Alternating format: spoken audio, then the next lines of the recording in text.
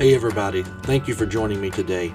You're listening to Remnant Talk with Pastor Paul DeHaan, and in this episode I'm going to be sharing with you a previously recorded sermon that I preached at Cross Point Church. I pray that you are blessed through the Word and that your faith is strengthened today.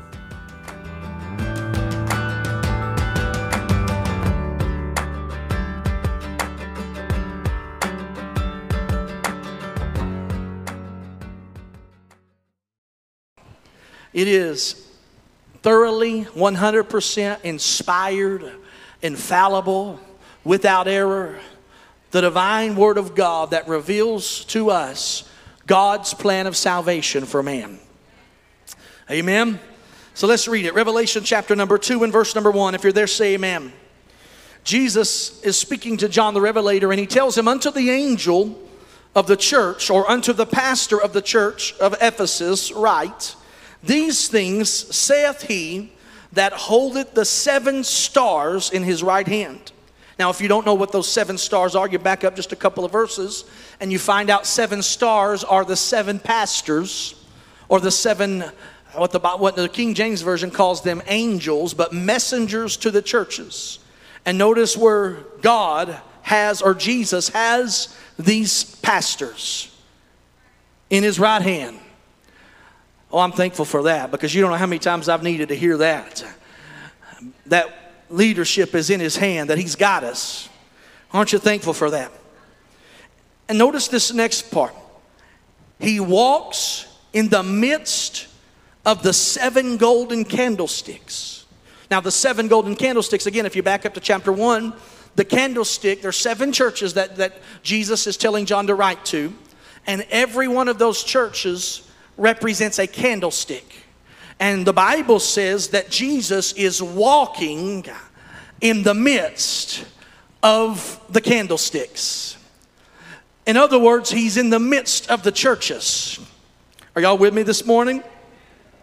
He said, I know thy works, I know your labor, I know your patience, how that you cannot bear them which are evil.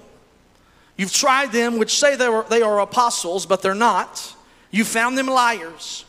You have borne and have patience. For my name's sake you have labored and have not fainted.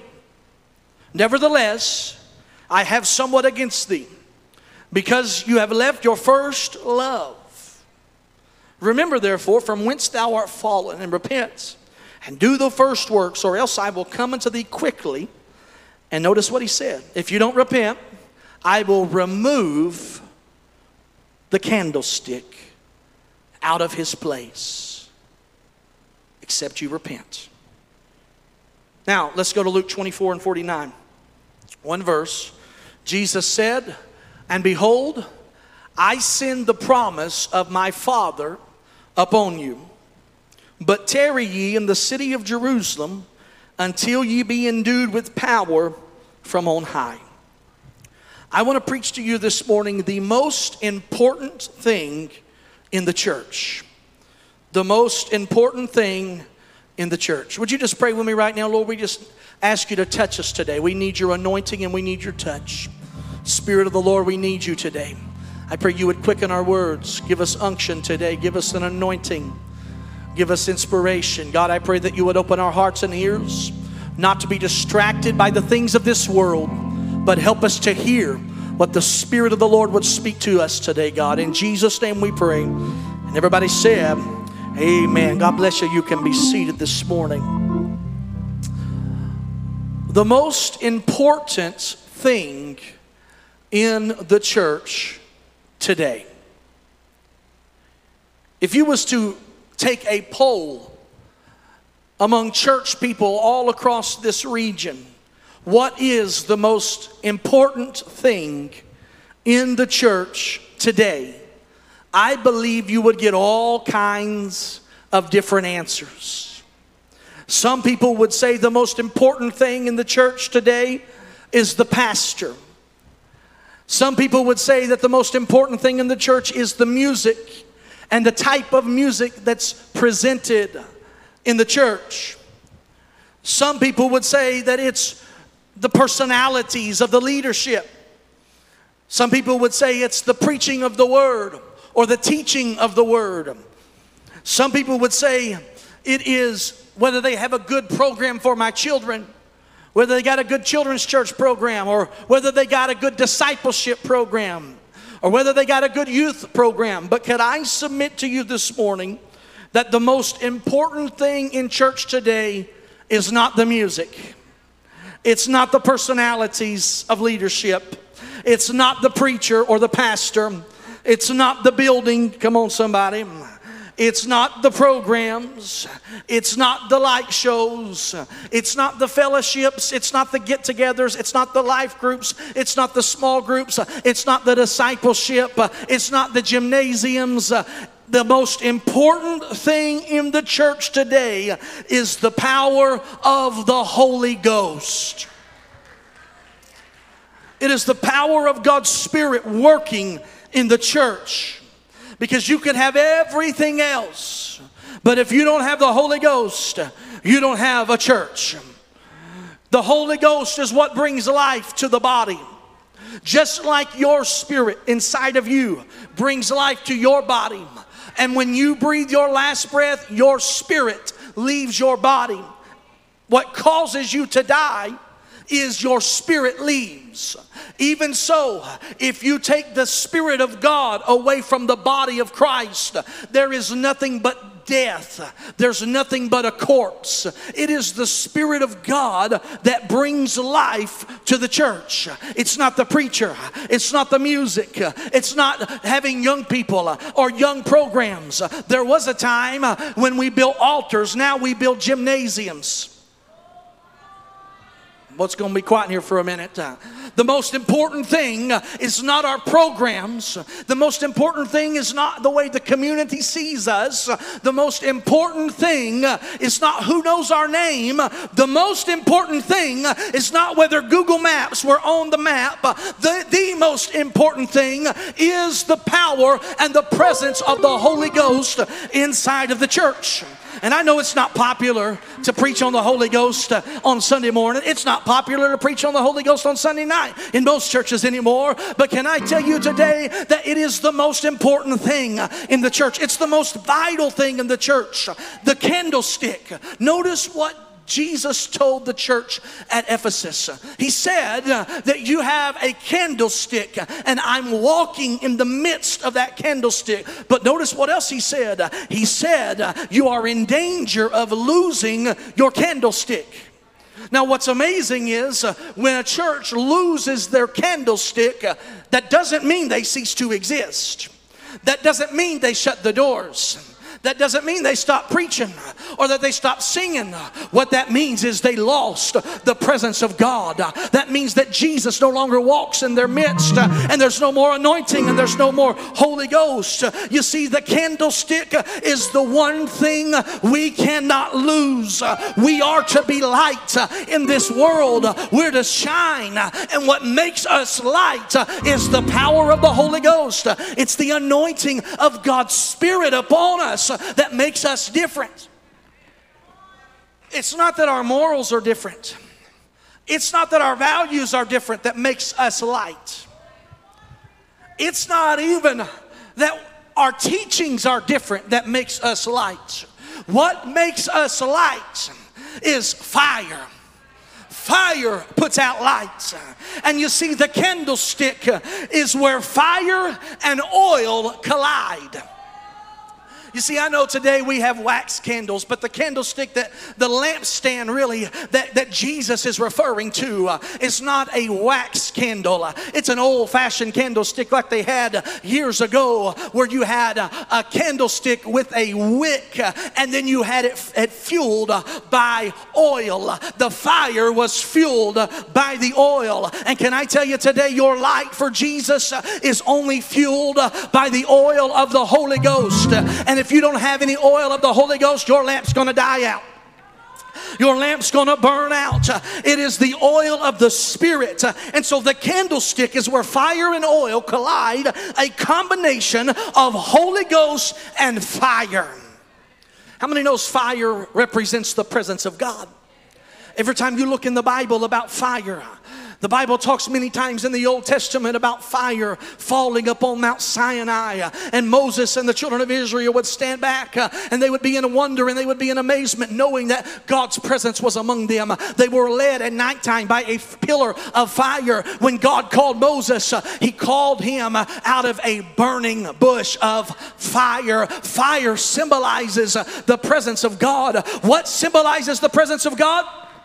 Fire. And can I just tell you today, if we're going to have the Holy Ghost, there's going to be fire in the house. And when there's fire in the house, then anything, there can be light, there can be purification. The Holy Ghost will move among us if we'll let the fire burn. We need to get rid of the wet blankets and get some fire starters in this place that know how to build an altar, know how to start a fire. Do you know where you start fires at? You start fires at the altar. You see, these altars down here don't have fire on them. I recognize that. But in the Old Testament, what these altars represent is an Old Testament altar. And they would offer up a burnt sacrifice. How do you think they got a burnt sacrifice? Before they brought the sacrifice, they had to have some fire on the altar. And can I tell you, if you'll bring the sacrifice, what's the sacrifice? You, the sacrifice. If you'll present your body a living sacrifice, come to an old Holy Ghost fashion altar and kneel down and stay until the fire falls and consumes the sacrifice, and let God set you on fire. We need some churches that are on fire. We need some teenagers that are on fire. We need some grandparents that are on fire. We need some moms and dads that are on fire. I refuse to let the fire go out on my watch. I'm not going to be the generation that lets the fire go out, Brother Mark. The fire's going to burn. The passion and the anointing's going to come, because we're going to get it from the altar. Hallelujah. It is the most vital thing. If you don't have fire, you can't have a sacrifice. If you don't have fire, you can't have an altar. We gotta have the Holy Ghost.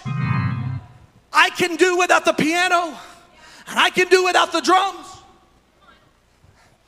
I'm amazed at the things that people can't do without these days in church.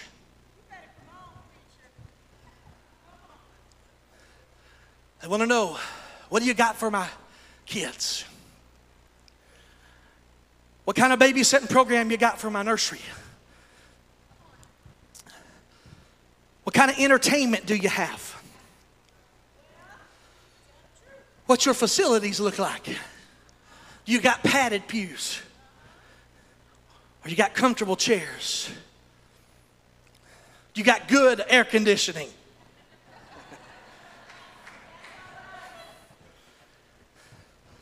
There's some folks, a lot of folks, wouldn't be here this morning because right now in this building it is 81 degrees. But it feels all right, don't it? If it's hot to you, go sit by one of these people with a fan doing this. It'll feel better. You should try getting up there if you think it's hot. That's why I've been preaching down here the last few weeks, ain't it? But I can do without air conditioning. I can do without drums. We hadn't had life groups in 6 months. We managed without those. I miss them, but I can do without them. But I can't do without the Holy Ghost. I can't make it without the Holy Ghost. No. I can sing. I have sung without good music many times. I've sung without good singing. Come on, somebody. I've sung when I didn't know the words. I sung when they were singing in Cherokee and I didn't know what they were singing, except I knew who they were singing to. But even though I didn't recognize the words, I recognized the Spirit when He showed up. I can do without the English words that they were singing, and singing Navajo or singing Cherokee, just as long as the Holy Ghost shows up. Hallelujah. Because you can sing 10,000 words in English, but if there's no anointing, if there's no power, if there's no touch of heaven, it's in vain, because it's not by might, it's not by power, but it's by my Spirit, says the Lord. It's the Holy Ghost that makes the difference. Just look at somebody. I can't tell them I can't do without the Holy Ghost. I can't do without the Holy Ghost. The enemy of fire is water. Did you know that? When people want to put out the fire, you know what they do? They get water. And there has been a loss of fire in the Pentecostal church. And can I tell you why? It's because we've watered down the message. Come on, somebody. We watered down the message that if it was a cure, if it was a medicine that was life-saving, and we added all the water that we've added to the gospel, it would never cure anybody of any disease. But can I tell you, when we get back to the Word, and we preach it with the anointing, and we preach it with fire, and we preach it with signs and wonders being demonstrated, and let the Holy Ghost move, can I tell you, there is a life-saving power in the gospel of Jesus Christ. And many of us, just like Ephesus, I want you to hear me, many of us are on the verge of losing our candlestick. Because just like Ephesus, we left our first love. Now I want you to think about that. Jesus told them, I'm getting ready to take the candlestick away from you. I'm getting ready to take the oil and fire and the light away from you. You'll keep dancing and singing, but you won't feel my presence. You won't have any anointing. You'll keep coming to church. You'll keep preaching and teaching and acting like you have it all. But I've taken it away. And here's why. Because Jesus said, you left your first love. You see, we become powerless when we lose our relationship with Jesus.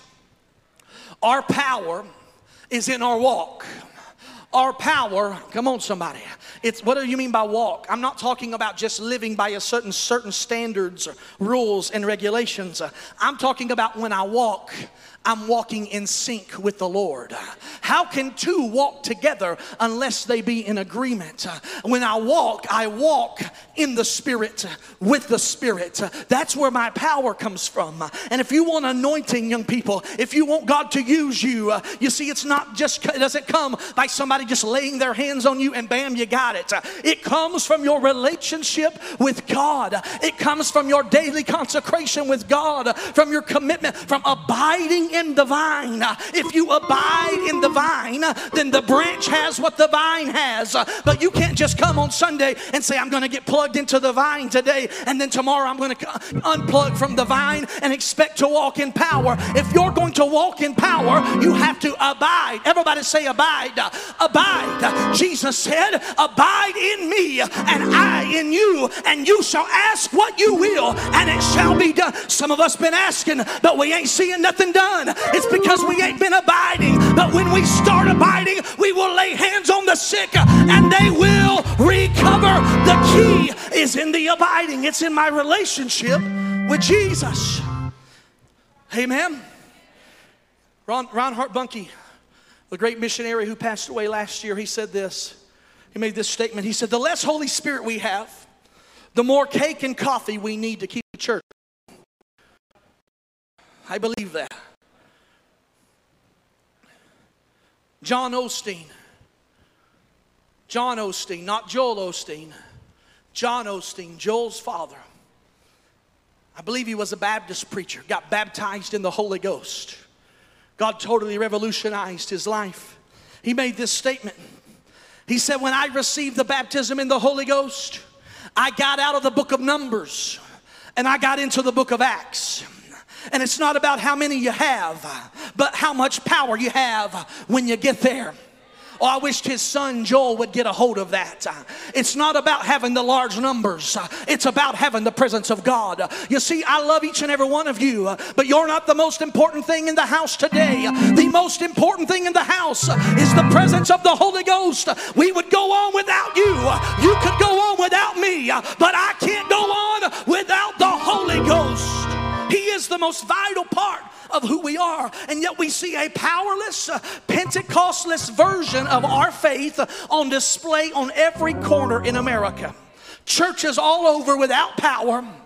and without the promise of God, is it any wonder that there is perversion instead of power? That there's more playboys than there are prophets.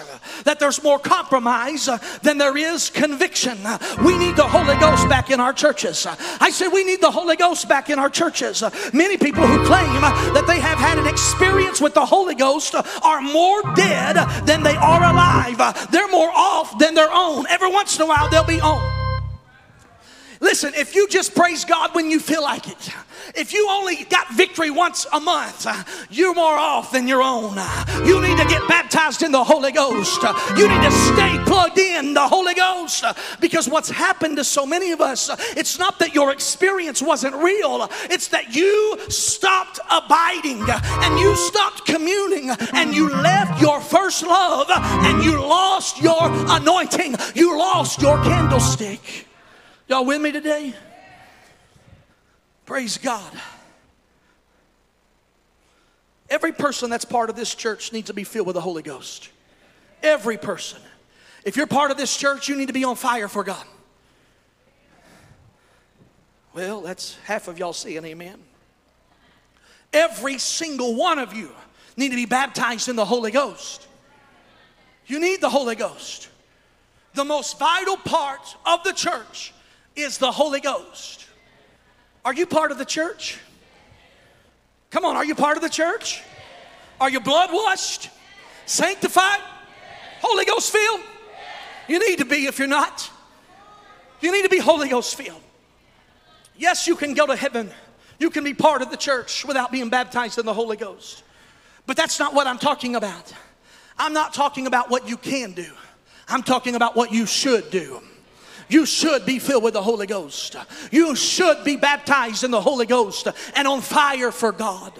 Let me give you 5 reasons that you need to be filled with the Holy Ghost. 5 reasons that the baptism in the Holy Ghost is the most important and most vital thing in the church today. Number 1, Jesus himself chose to minister only after he was baptized in the Holy Ghost. Jesus himself never performed one miracle, never performed one sign, one wonder, never gave testimony of the Father until he was anointed of the Holy Ghost. If you don't believe that, go look in Luke chapter 3. Just study the Gospels. Jesus is 30 years old. Never performed a miracle because the Holy Ghost hasn't come upon him. But immediately when the Holy Ghost comes upon him, he's baptized by John in the Jordan River, and the Spirit descends upon him and remains upon him.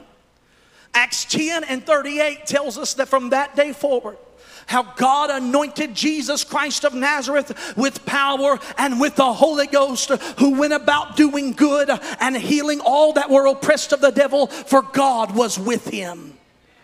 From that day forward, he started performing miracles. As a matter of fact, he immediately is led by the Spirit into the wilderness, praying and getting close to his Father, seeking God. And he's tempted by the devil, but he returns from the desert place in the power of the Spirit, goes back to his hometown of Nazareth, stands up to preach the first message. And do you know what his first sermon was? He takes the scroll of Isaiah and he turns to Isaiah 63, where it reads, "The Spirit of the Lord is upon me, because he has anointed me." Are you with me today? He has anointed me. Jesus is speaking these old words from the old prophet about the anointed one. The Spirit of the Lord is upon me. He has anointed me to preach the gospel. He sent me to set at liberty those that are bruised, to preach the acceptable year of the Lord. And the Bible says that he goes and sits down in the seat. You see, in that time, there was a seat reserved in every synagogue that only the Messiah could sit in. And when Jesus had finished reading that old scroll of Isaiah, he said, "This day that scripture is fulfilled in your ears." And then he went and sat in that seat that was reserved for nobody but himself, nobody but the one that the anointing of the Spirit of God was upon. And from that day forward, he performed miracle after miracle. Now, why do you need the Holy Ghost? Because Jesus chose to minister through the Holy Ghost. He is our example. And if he saw it necessary to receive the Holy Ghost, you need the Holy Ghost. Number two, even Mary, the mother of Jesus, needed to be baptized in the Holy Ghost. The Bible says in Acts chapter 1, verses 13 and 14, that before the day of Pentecost, Mary was found with the other 120 in the upper room waiting to receive the Spirit. Remember Mary. Mary, who in Luke chapter 1 was chosen, specially picked out, chosen above everybody else as the handmaiden of God, the virgin who would conceive and bring forth God's own Son into the world. Special chosen. The Bible says that she was highly favored among all women. Highly favored. And she needed the Holy Ghost. And if she still needed to be baptized in the Holy Ghost, how much more do you need the Holy Ghost? Number three, the third reason you need the Holy Ghost is it was Jesus' last message to the church. The last message Jesus told the church. Now listen, he could have talked about anything. He could have talked to his church about church growth. He could have talked to his church about the best programs, about the best soul winning strategies. He could have talked to them about how to lead people in worship and music. And he could have talked to them about the importance of tithing. He could have talked about a number of things, but he chose to talk about the necessity of waiting in Jerusalem. He said, don't go anywhere until you receive the promise of the Father, until you're endued. The fourth reason that you need the Holy Ghost, it was Jesus' last message, but it was, number four, it was Paul's first message to the 12 Ephesian disciples in Acts 19. Now if you read Acts chapter 19, Paul shows up at Ephesus. He's getting ready to start a church there, trying to win some people for the Lord, but he finds out when he gets there that there's already some believers there. There's already about 12 disciples there who have already accepted the Lord. And Paul's plan was to reach not only Ephesus, but all of that region, all of Asia Minor. And he shows up to this group of disciples, and the first message he preached to them wasn't how to pray. It wasn't how to tithe. It wasn't the 7 Hebrew words of praise, how to shout like a Pentecostal, how to do a Pentecostal jig. The first thing he told them, the first message he preached, have you received the Holy Ghost since you believed? And they said, we haven't even heard about the Holy Ghost. He said, after he had rebaptized them in water, he laid his hands on them, and the Holy Ghost came upon them, and they spake in other tongues, and there started a great revival in that region. Not just Ephesus, but the whole region come to know the name of Jesus, because Paul recognized that after you get saved, the next greatest need in your life, the next message you need to hear, it's not that you need to go to church. It's not how to pray, not how to fast. The next important message you need to hear is you need to be baptized in the Holy Ghost. Yes, you do. And if you're here today and you started following Jesus recently, if you haven't heard this yet, you need to be baptized in the Holy Ghost. That's like, I don't know how to describe it other than that's like giving the best boost of steroids there is. It'll accelerate your spiritual growth. The baptism in the Holy Spirit. You need them. You can grow more in 6 weeks being baptized in the Holy Ghost than you'll grow in 60 years without the Holy Ghost. You need the Holy Spirit. You need this baptism that I'm preaching about to you this morning. Is anybody in the house this morning? The next reason, is this number 5? Number 5. And this is the last one. It is the one promise in the Bible referred to as the promise of the Father. I read it to you a while ago in Luke 24. Tarry in Jerusalem till you receive the promise of my Father. In Acts chapter 1, Luke repeats it. Verse 4, Acts 1 and 4 says, being assembled together with them, he commanded them that they should not depart from Jerusalem, but wait for the promise of the Father, which saith he, you have heard of me. For John truly baptized with water, but you will be baptized with the Holy Ghost not many days hence. You see, this is the only promise that's called the promise. It indicates to us that the baptism in the Holy Spirit is a special and an important experience from God. There's a lot of things that God promised you. He promised he would bless you. That's a promise. He promised he would heal you. That's a promise. He promised, come on somebody, he'd give you peace. That is a promise. But the promise, the greatest promise you can receive after you get saved is the promise of the Father, and that is the baptism of the Holy Ghost. You see, that is a promise of all promises, because from that promise, all other promises come from. From that promise, all other promises hinge. When I receive Holy Ghost baptism, then I have power to lay hands on the sick. When I receive Holy Ghost baptism, then he will keep me in perfect peace. When I have Holy Ghost baptism, it is joy unspeakable and full of glory. It is the promise. Now you may be wondering today, I don't know if that baptism in the Holy Ghost is for me. Well, the Bible calls it the promise from the Father to you. Peter goes on, and if you turn the page to chapter 2, he says, this promise is unto you. That's all those people that day. 3,000 people got saved.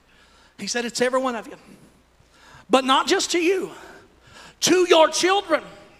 That's to every Jewish descendant from those 3,000.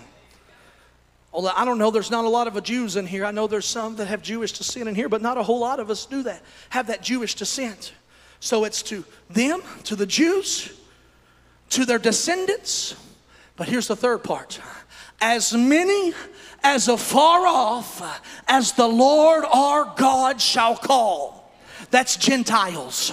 And it's not just one generation of Gentiles. It's not just a first century church. If God has called you to salvation, this promise is for you. This promise is the promise of the Father for you. This is your promise. That means it's for you. I don't promise my kids something that's not for them. Come on, somebody. No. I don't promise them something that's reserved for only somebody else. If I promise them something, it's for them. In my mind, it's for them.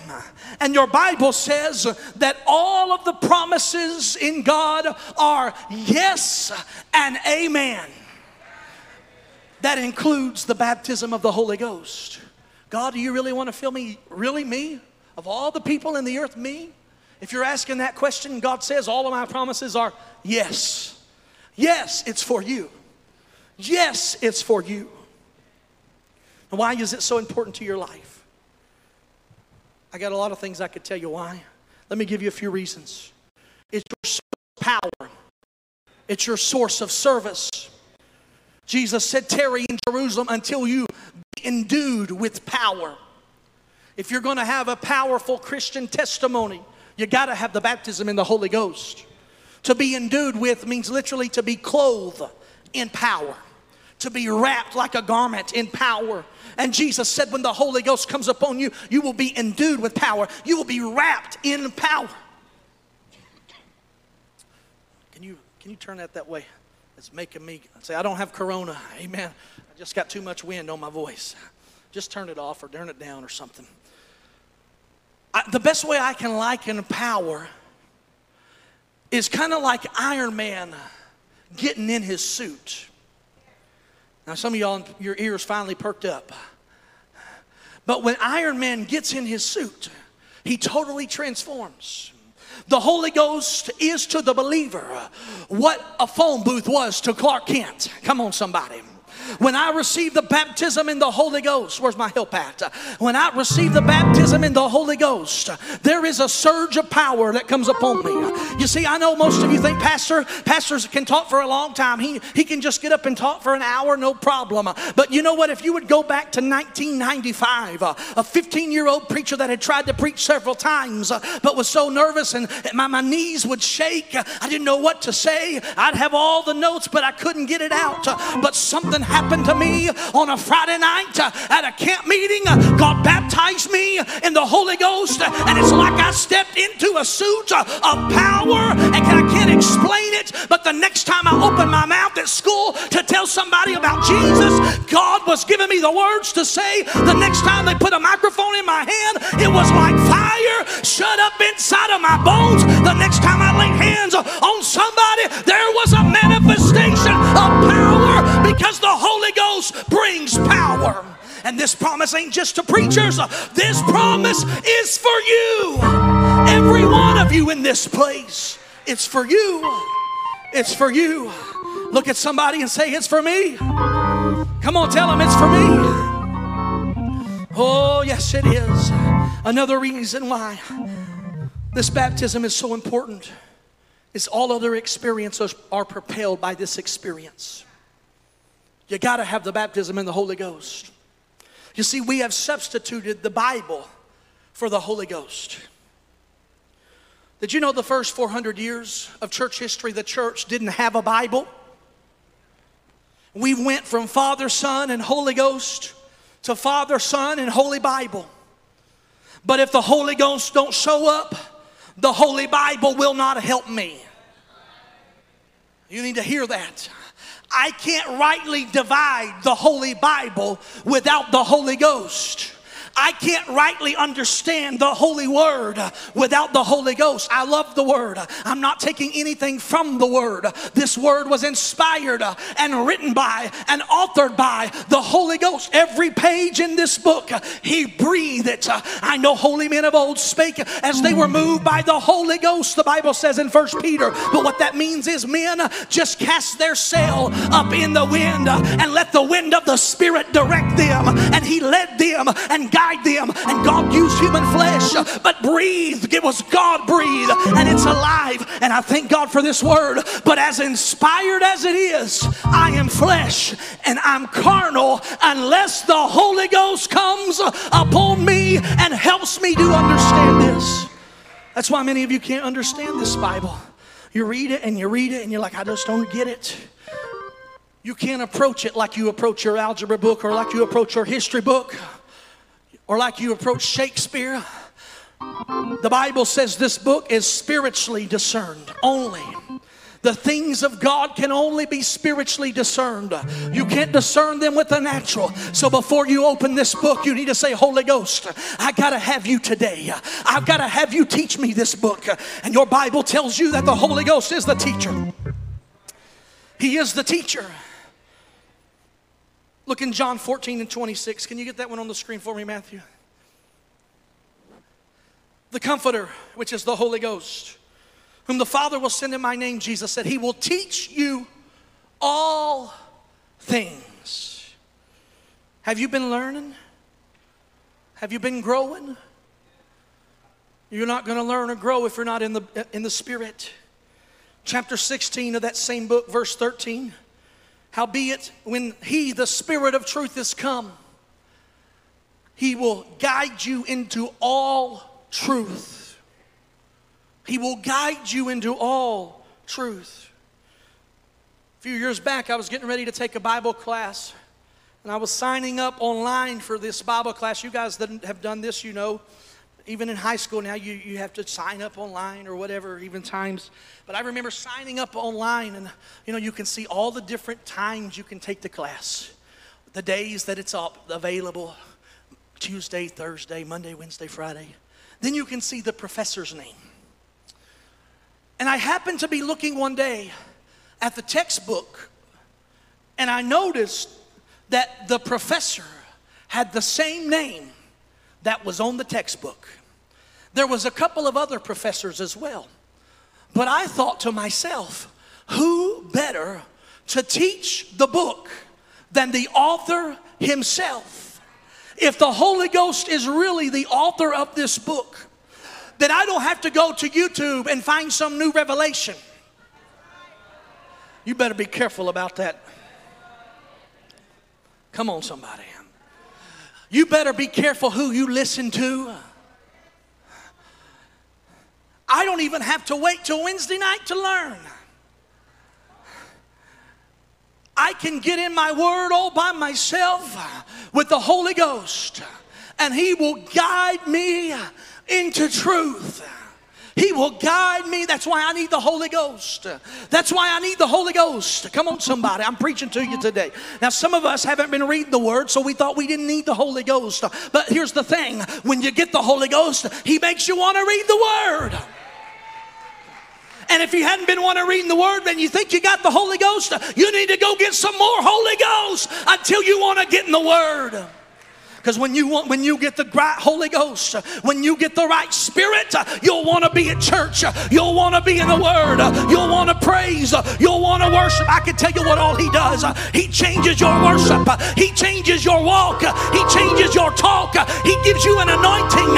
He puts fire in your bosom. He changes you. And if that didn't happen to you, you need to come today and get filled with the Holy Ghost afresh. Some of you it happened to, and you started out on fire for God. Oh, I bought a charcoal grill a few months back, and I got a gas grill, but I just love charcoal. Charcoal is convenient, or gas is convenient. You turn the knob and push the button, and instantly you got the right temperature you want. That's the way many of us want with church. We walk in the door and we want to turn it on and push the button, and there's the fire. And we get ready to walk out, we turn it off, and we walk away. I'm done today, Holy Ghost. I didn't mean to say that. Sorry if that offended you. Here's what I meant to say. That charcoal grill, what I found about it is I can get it lit, and it takes a little bit to get the coals right. And it's a little bit of learning curve to try to figure it out. You got to have a little patience sometimes. You can't just throw steaks on the grill or chicken or ribs. Anybody sound, come on. Just go on and preach, Pastor. I know that's what y'all saying. You got to wait till the coals are right. But here's what I've learned. If I'm cooking something for very long, those coals, I don't know what it is. Maybe I'm buying the wrong stuff. Maybe Brother Jackson needs to help me. I don't know. But give it 30 minutes and it seems like I'm losing the heat already. If I'm wanting to cook something for a long time, 30 minutes, my coals are starting to go out. Maybe some of y'all can help me. I don't know. My point is this. As fast as those coals burn out, some of you burn out. You come down and get on fire for God when we have a conference and when we have a revival and once the preacher preaches on the Holy Ghost and you come and get filled. But 30 minutes later, you're in the car fighting. 30 minutes later, you're in the car singing the world's music. Boy, I'm preaching to you today. 1 week later, you ain't coming back to church. You're missing. Where you been? What happened to your fire? You see, can I just tell you, it's not a one-time experience, this baptism in the Holy Ghost. I'm not just saying you need to get on fire for God so you can say, oh, I've arrived. I've had what Pastor talked about. Check mark, I've made it. No, no, no. This is not just an experience. This is a lifestyle. It is living in the Spirit. It's walking in the Spirit. It's breathing. Paul said, in Him we live. In Him we move. In Him we have our being. We used to say, He's all over me and He's keeping me alive. When's the last time He was all over you? When's the last time He was all over you? It's not just a revival experience I'm talking about. I don't know when the idea and the concept came about of revivals and conferences. But honestly, I don't see it in the Bible. I know we do it, and I don't think there's anything wrong with it. But I think the mentality of living from conference to conference or from revival to revival is wrong. I don't see it in the Bible. I see a church that got saved and people got filled with the Holy Ghost and they were radical and they didn't lose their passion. 10 years later, they're preaching everywhere. 15 years later, they're selling everything and following the Lord. They left everybody. They would burn them in hot oil 20 years later. But the same anointing was upon them. They didn't lose their fire. They didn't lose their passion. Some of us need to go back down to the altar and let God refill us again with the Holy Ghost. Because the most vital thing, the most important thing in the church is this. It's the Holy Ghost. It is the Holy Ghost. Some of you know God's got a calling upon your life. I could look at these young people. There is callings upon you. And the most vital thing for that calling that's upon your life, the most vital thing is not to go to Bible school. It's not to go to the Timothy Project. The most vital thing is to get filled and stay filled with the Holy Ghost. He will teach you and guide you into truth. He'll teach you everything you need to know. I'm not knocking education. Don't misunderstand me. But you got to have the Holy Ghost. It is vital that you have the anointing, Robert. It's vital that you have the anointing of the Holy Ghost and that you live in the Spirit. In closing today, I have heard this said, and I believe it's true, that everybody in this room, we are one decision away from a totally different life. A totally different lifestyle. If you would change one thing in your life for 6 months, I've heard this said, your life would forever be altered.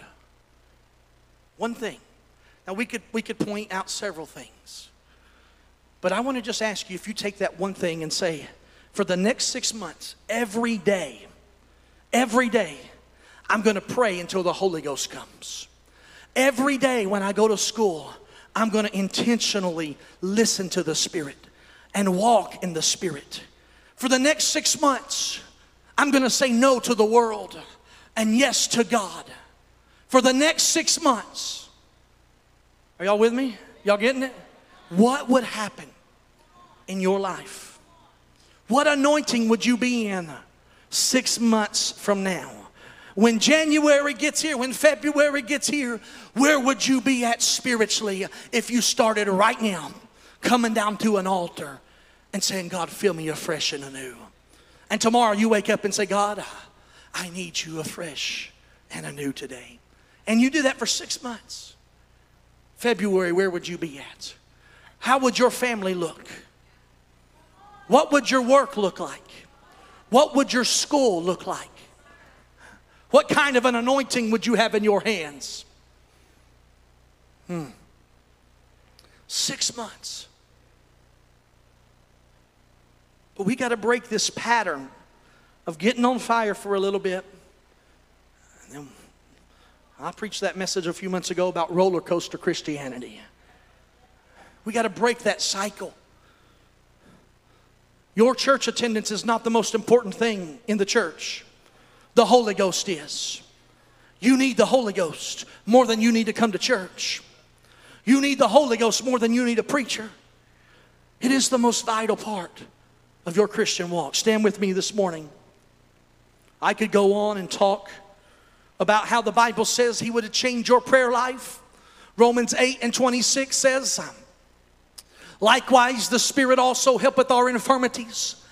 For we know not what we should pray for as we ought, but the Spirit Himself maketh intercession for us with groanings which cannot be uttered. And He that searcheth the heart knoweth what is the mind of the Spirit, because He maketh intercession for the saints according to the will of God. I could talk about how He changes your prayer life. And there is something supernatural about praying in the Spirit, praying in tongues. He'll take you to a new dimension in prayer. The Holy Ghost, another benefit, if you want to call it that, of walking in the Spirit and being baptized in the Spirit, is He gives you power over the flesh. Romans chapter 5, can you put that one up for me? Romans chapter 5. I'll wait on you. The love of God is shed abroad in our hearts by the Holy Ghost. The Holy Ghost makes you love people. Yes, He does. When you get filled with the Holy Ghost, come on, some of us remember when we first got filled with the Holy Ghost, there's just a love for people. That old song, give me that old time religion. Y'all remember that song? Makes me love everybody, makes me love everybody, makes me love everybody. It's good enough for me. The Holy Ghost will make you love people. The Holy Ghost will make you help you say no to sin. Romans 8, verse 3. Verse 4, sorry. The righteousness of the law might be fulfilled in us who walk not after the flesh, but after the Spirit. They that are after the flesh mind the things of the flesh, but they that are after the Spirit mind the things of the Spirit. For to be carnally minded is death, but to be spiritually minded is life and peace. The Holy Ghost changes your affections. He changes the things you enjoy and the things you don't enjoy anymore. Yes, He does. Hallelujah, hallelujah. Come on, Gabe, just go ahead and start to play something. We need the Holy Ghost in this church. We need the Spirit of God in this church. Come on, let's just worship Him for just a moment. All over the building, let's just raise our hands and let's worship Him for just a moment before we get into the altar.